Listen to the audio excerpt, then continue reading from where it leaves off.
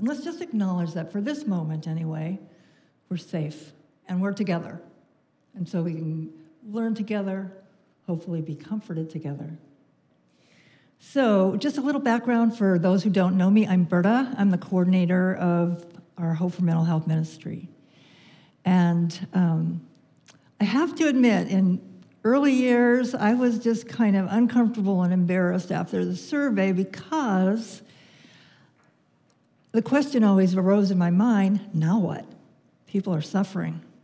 We had, when we started the ministry in 2017, we had the intention of just normalizing the conversation and knowing some resources so we could help people as much as possible. And we've been doing that. And, I probably should give you a little bit background. I've told my story up here a couple of times, but because I came into all this with some preconceived notions as well as being a new Christian. So I became a Christian in 2016. I was retired from a 30-year career as a mental health professional, and I've had a lifetime of struggling with mental health issues. So I definitely came in with some preconceived notions about the mental health system. I'm very opinionated about its problems in terms of lack of quantity and quality, and I could go off on a rant, but I will spare you. So when I came into this ministry, I knew nothing.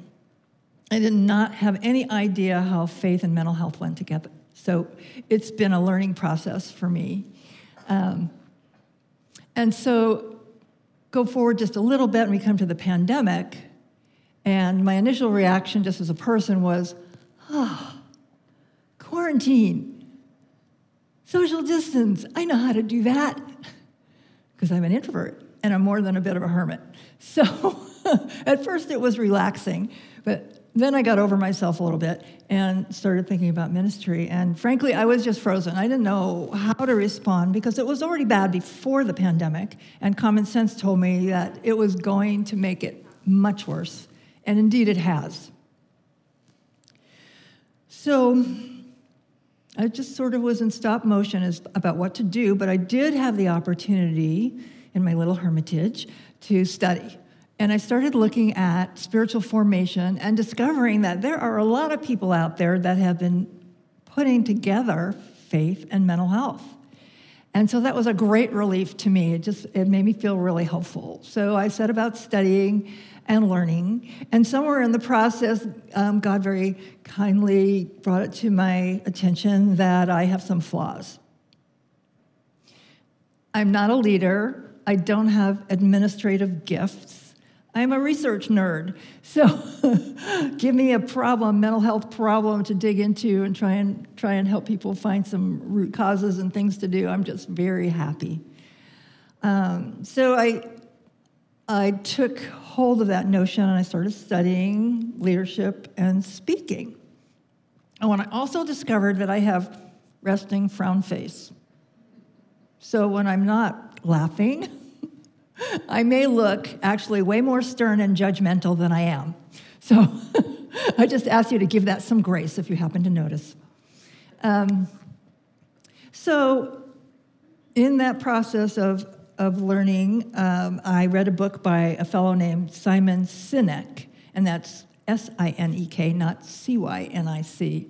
And he wrote a book called Start With Why, and the basic theory is that any endeavor you have that's important, that is in response to a just cause, needs to have a dream, a big dream, one that you're not going to accomplish in your lifetime, but it's what gets you up in the morning, it's what wakes you up at night, because that particular just cause tugs at your heart.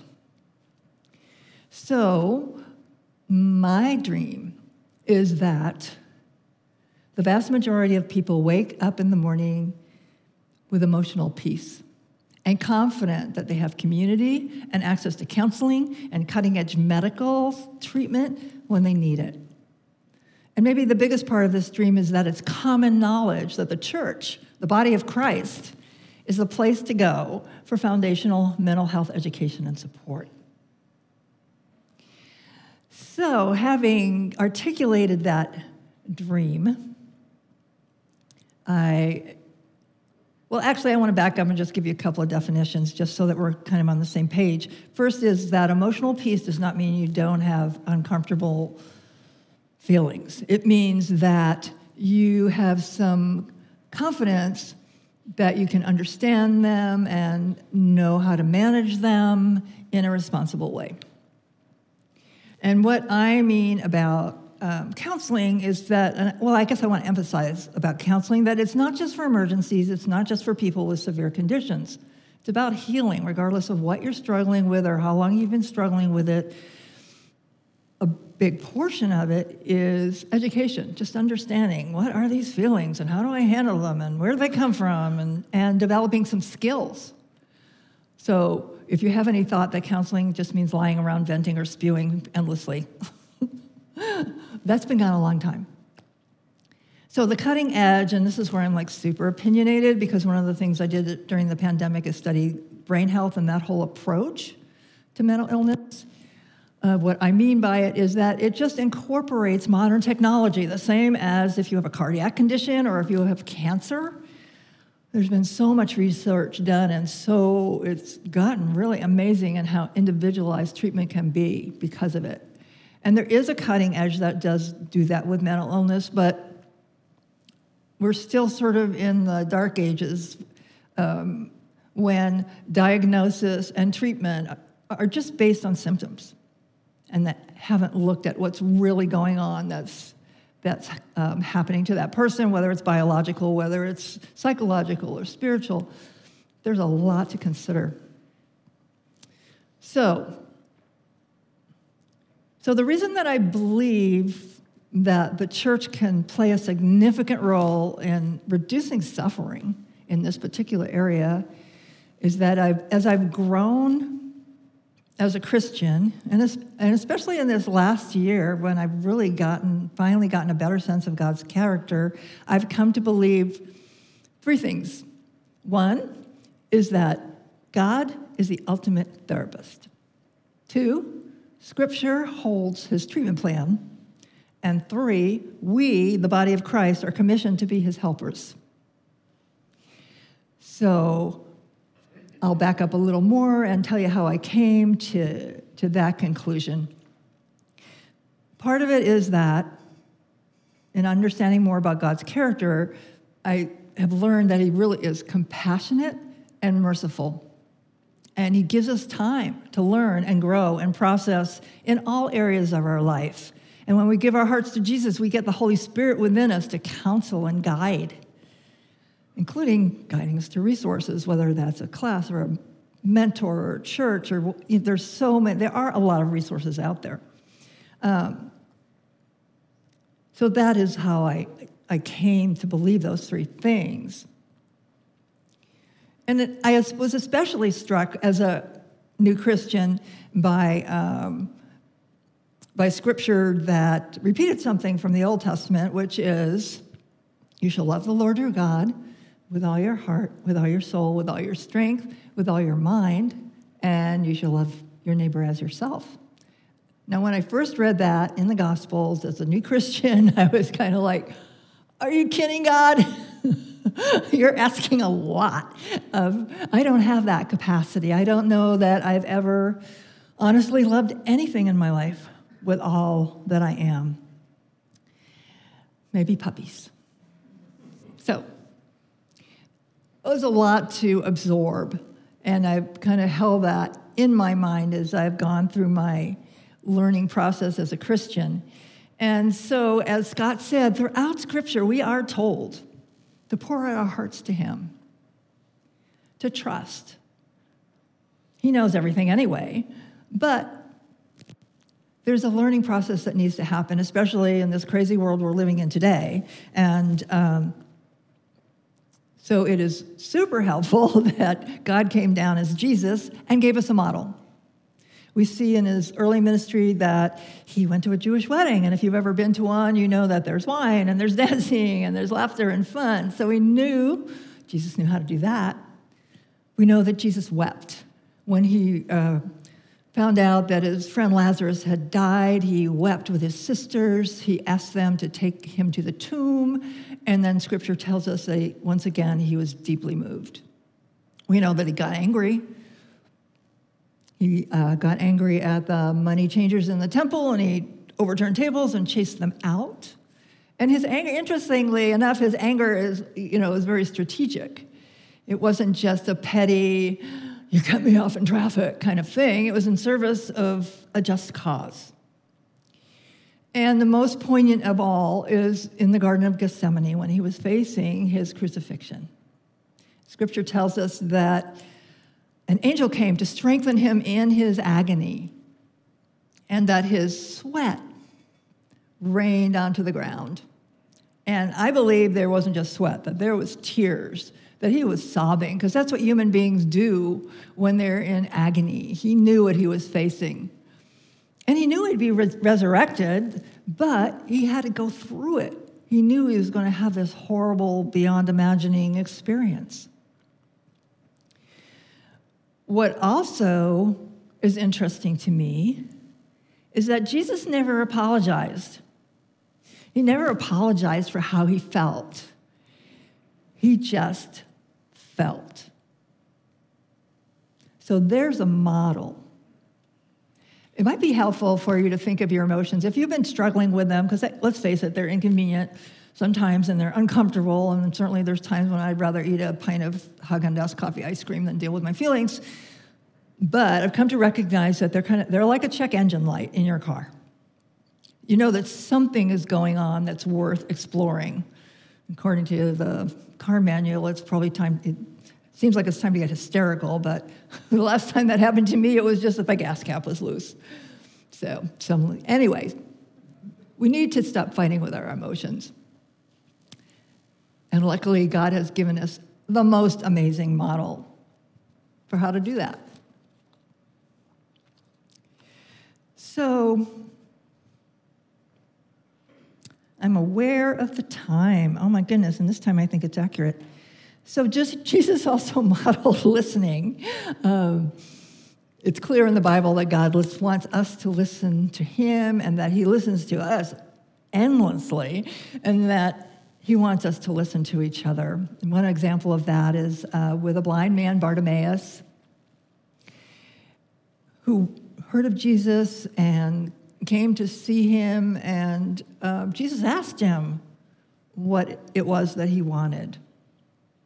And he listened, because that's important. That lets somebody ask, which is really important. It lets them process.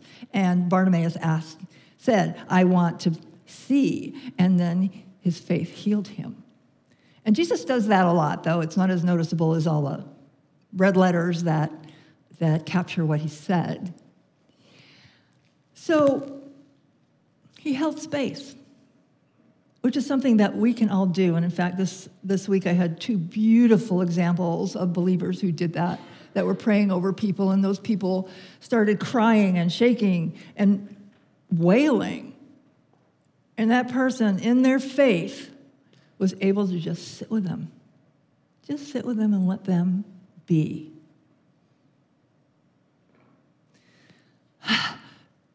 That just encourages me and makes me really happy. So I guess what I'm getting to is that we are called and already have some experience as believers to share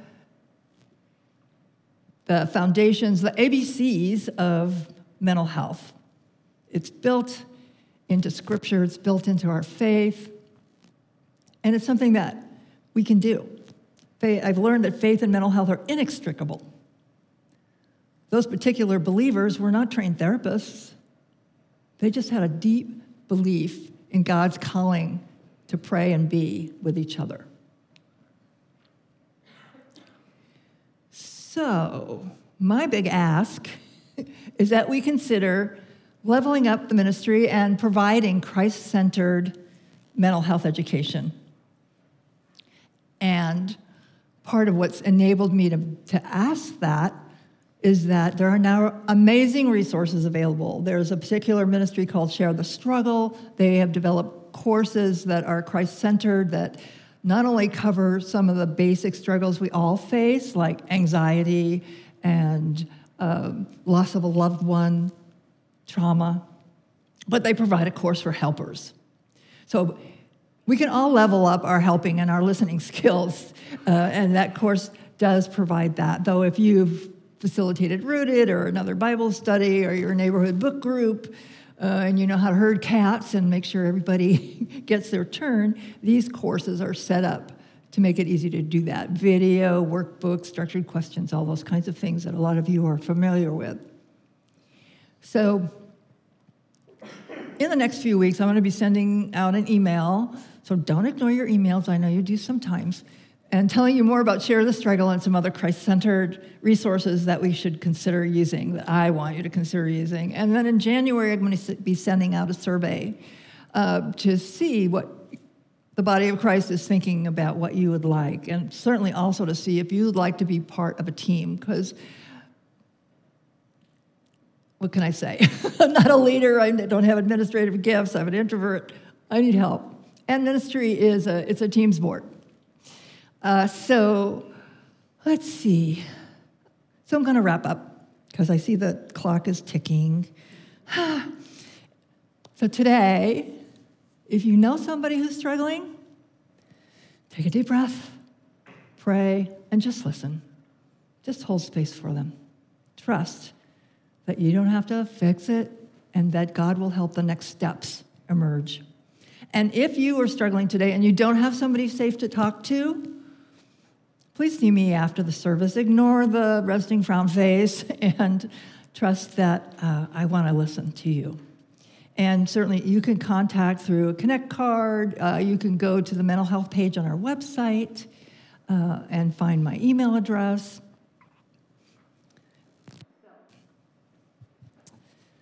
Goodness gracious. So I'm just so glad. I am grateful that we've been here together today to look at uncomfortable stuff. But I am so excited about how much hope there is that we can alleviate suffering in ourselves and in the community.